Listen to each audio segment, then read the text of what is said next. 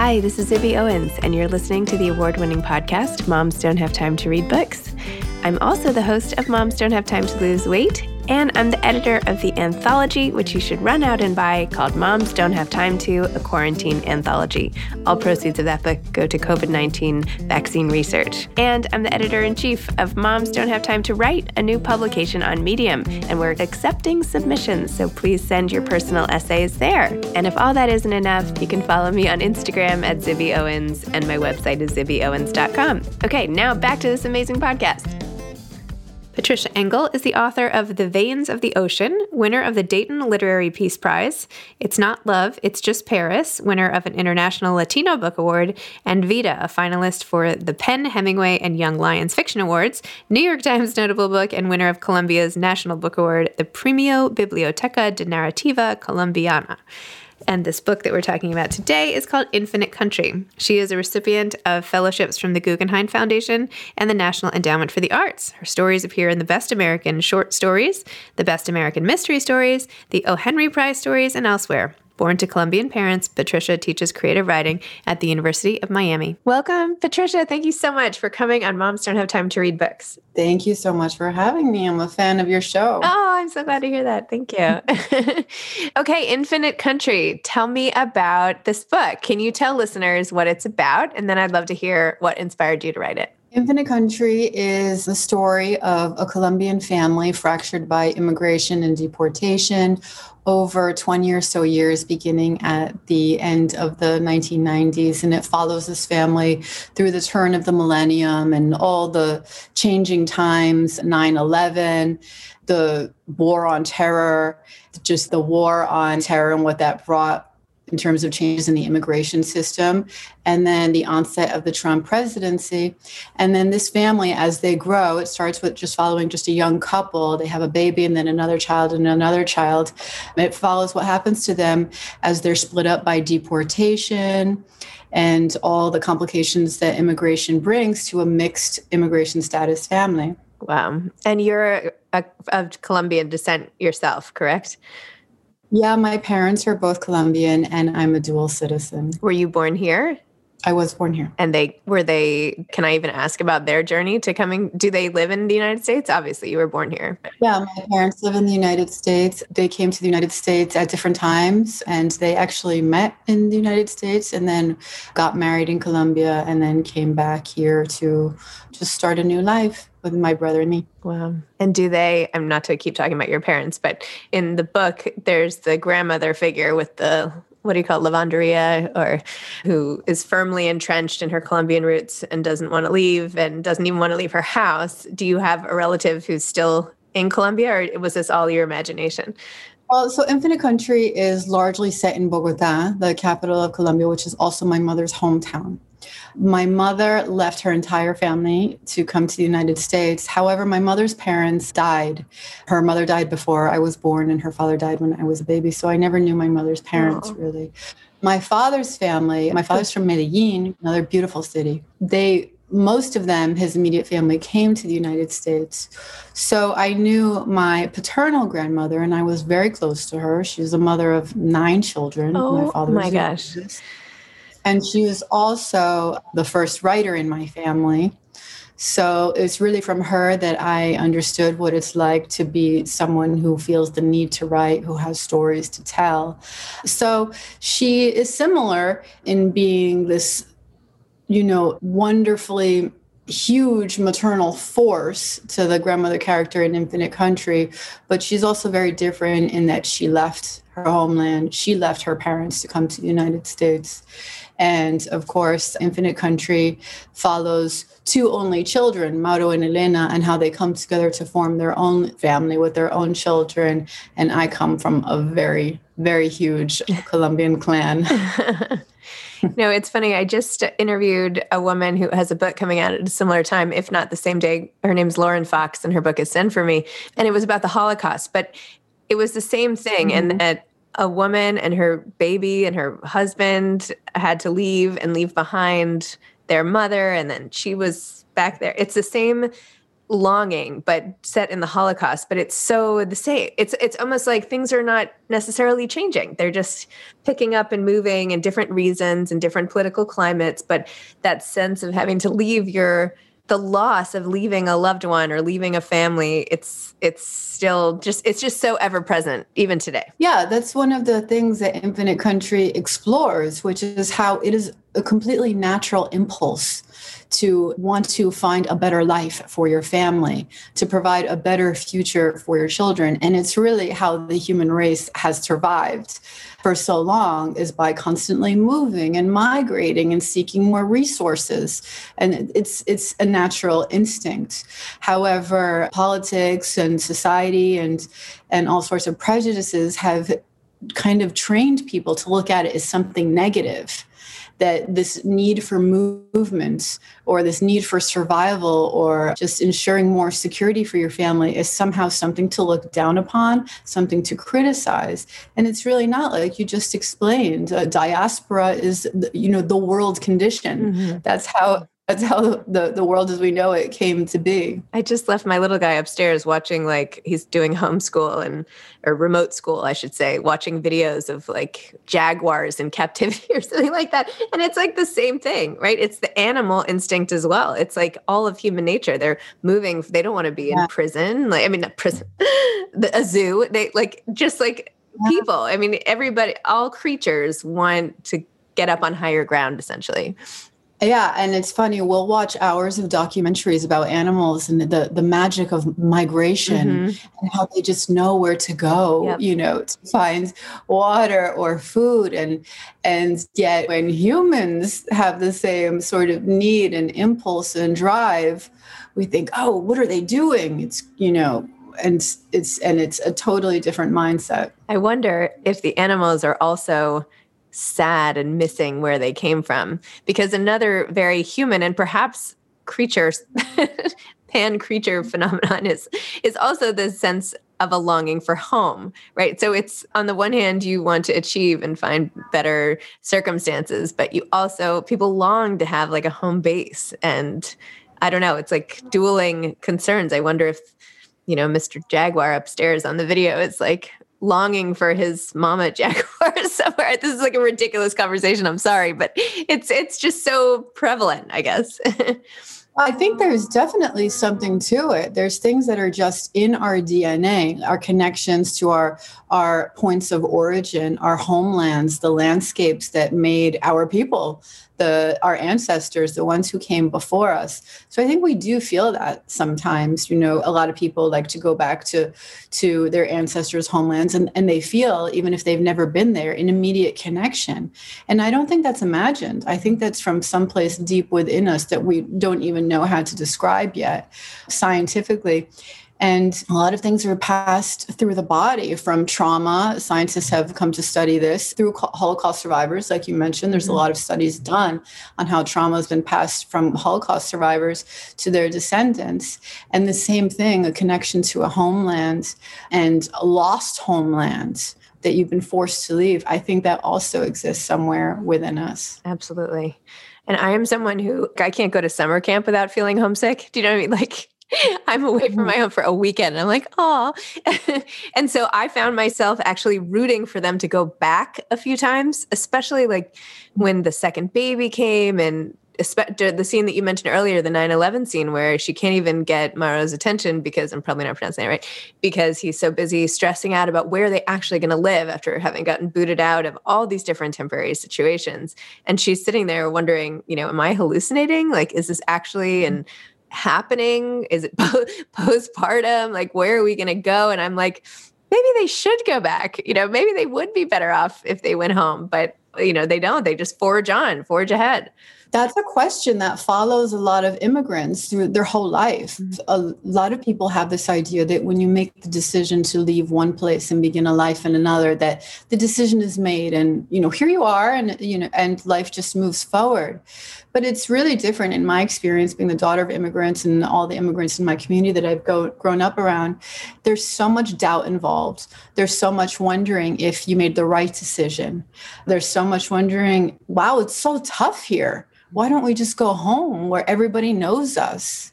and where, people love us, where everything that we know is, and everything is familiar and not strange, and we speak the language. So it's full of wondering if you made the right decision, because it's a huge decision. When people immigrate, they're essentially rupturing their family history and breaking ties for the future generations. And it can be very painful. And you often wonder if you made a mistake. And often there's this parallel life that continues in the place that you left behind, because that place is not going anywhere. It's still there. And in a way, it's always kind of calling you to come back. And there's a place to go back to. Of course, it's often at the price of the life that you made in this new country. So it's very often the dilemma of people who have made that decision to move from one country to another. Wow. Yeah. It would be interesting, actually, to have a book where, not that your book wasn't interesting, your book was very interesting and obviously so thought-provoking that it's like raising all these other questions. But to see a family and have like narrative plot lines, right? Where if they stayed, this is what happens. And then if they left and immigrated, this is what happens, and how their stories sort of unfold differently. Like, I don't know, that'd be neat. If, for your next book.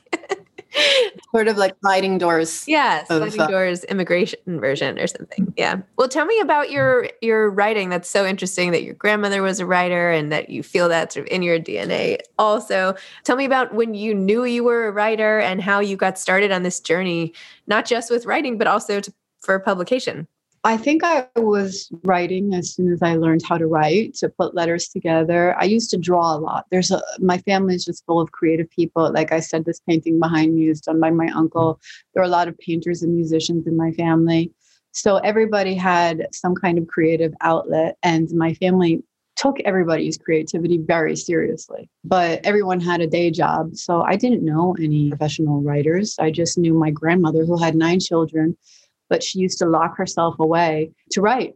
And that was just her thing. And everyone respected it and lived around it and acknowledged it. And she never showed her writing to people. I mean, sometimes she would write these like epic letters to people, even people who lived nearby. And she would share poems and sometimes like little short things. But she wrote like volumes of things that nobody ever read. They were for her. So I understood that writing was like, first and foremost, something you do for yourself. To keep yourself company, for pleasure, for joy. So that's how I wrote my whole life.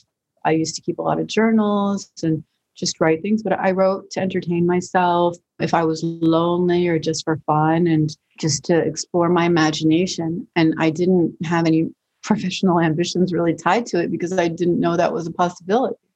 So when I went to college, I didn't even know you could major in creative writing. I remember I took a creative writing class. It was like an elective. And I went to talk to the professor like during office hours. And I was like, oh, I'm really into writing. What can I do? And he looked at me and he was like, you're into it? Like I wouldn't bother. What? That was it. I just, sort of stepped away and went back to keeping my writing private for years. I had another professor, really a fantastic professor, Norman Finkelstein, who taught philosophy. And he would have us write these essays like every week, a personal response to whatever we were reading in the class. And he would start writing me notes like, you're a really good writer. You should keep doing this. You should keep doing this. And by the end of the semester, and he was a man of not easy compliments, let's say. And he wrote me, which I still have, he said, you're a writer. You need to keep doing this. It's going to be very hard, but don't stop. That's all he wrote. And that just kept me going for years. And eventually I had other jobs. I lived in New York for quite a long time. I had a variety of jobs in New York, and I would just write for myself, again, just like out of pleasure. I took some workshops at night in various continuing education programs in New York until I finally decided. I used to go to the Barnes & Noble on Union Square. It's like the magazine section on the second floor. And that's where I discovered Poets and Writers magazine, which is full of ads for MFA programs. I didn't even know what an MFA program was. And I just started learning about these possibilities. And finally, I applied for an MFA program that was 3 years. And that's what brought me here to Miami, where I live. And I thought, well, I have 3 years. I'm going to see what I can do with this writing thing. And and a year after I finished, I was teaching. And I had an agent and I got a 2-book deal. And it sort of began from there. Wow. That's wonderful. Well, congratulations. That's a great story. I am impressed time and time again by the influence of teachers. Obviously, we know this, but particularly for writers, I feel like having an advocate early on makes or breaks it. And this is a story of like complete discouragement, which I find it heartbreaking. I mean, that one thing, what would you have written if you had not been discouraged? Would you have written more then? I don't know. It's just terrible. So anyway, I don't know. I just feel like the power of a teacher to bring out the writer in everybody is really notable, among other gifts that teachers give students. Absolutely. So what, are you working on another book now? Yeah, I have a story collection that will be coming out, I don't know, maybe next year or so. And then I'm working just in the very early stages of working on my next novel. Wow. And did your grandmother's writing, like whatever happened with all of it? Didn't anyone ever find it? Like, can you read it or? One of my relatives, I think, has most of it. So, but for a long time, I didn't really ask to even see it because I just thought it would be too painful. So yeah, one of my relatives has it, but I don't know about anybody else. I haven't dipped into it really. I only have personal writings, letters that she wrote me and to some other people that they've since given me, things like that. Well, I think that's another project in the making. Yeah. To hear her whole, like, what was she doing? Aren't you curious? I feel like I'd be so curious. My grandmother loved to write too, but she always dismissed it. She's like, oh, I'm more of a letter to the editor type of writer, And I'm like, no, you're not. And she would always write letters to the editor, like all the time, which is like, I don't know, is that even a thing anymore? Like hardly any publications. Yeah, I mean, all right. But yeah, that's what she called herself. That's funny. Well, what advice would you have for aspiring authors? I do teach. You were talking about teachers. I teach creative writing at the University of Miami. So we cover it all there. But, a couple of tips that are not just for students, but for my friends who are trying to finish a writing project, when people ask me for advice. And I would say, don't be afraid of throwing away writing in order to get to the good stuff. Sometimes what I see is a lot of people are very attached to things that they've written that are simply not working, that simply need to go through more work.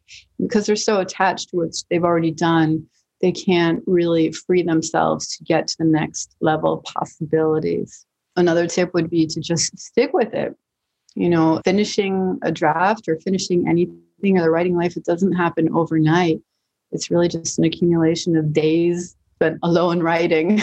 It's a bit thankless on the day-to-day, but you don't really come to writing if you're looking for pats on the back at the end of each day. But if you can embrace that and settle into that, the rewards of just being able to live in your imagination are huge. And that's the real joy for me. The joy is in the work. It's not in so much in what comes after. Of course, it's wonderful to be able to connect with people over something you've written, but really on the day-to-day, what keeps me going and returning to blank pages is that I love it. That's beautiful. I love it. And are there books, is there a genre that you like? Like, are you drawn to literary fiction yourself, or what type of book do you like? What type of book genre, I should say? I do love fiction. Fiction is my first love, novels and short stories.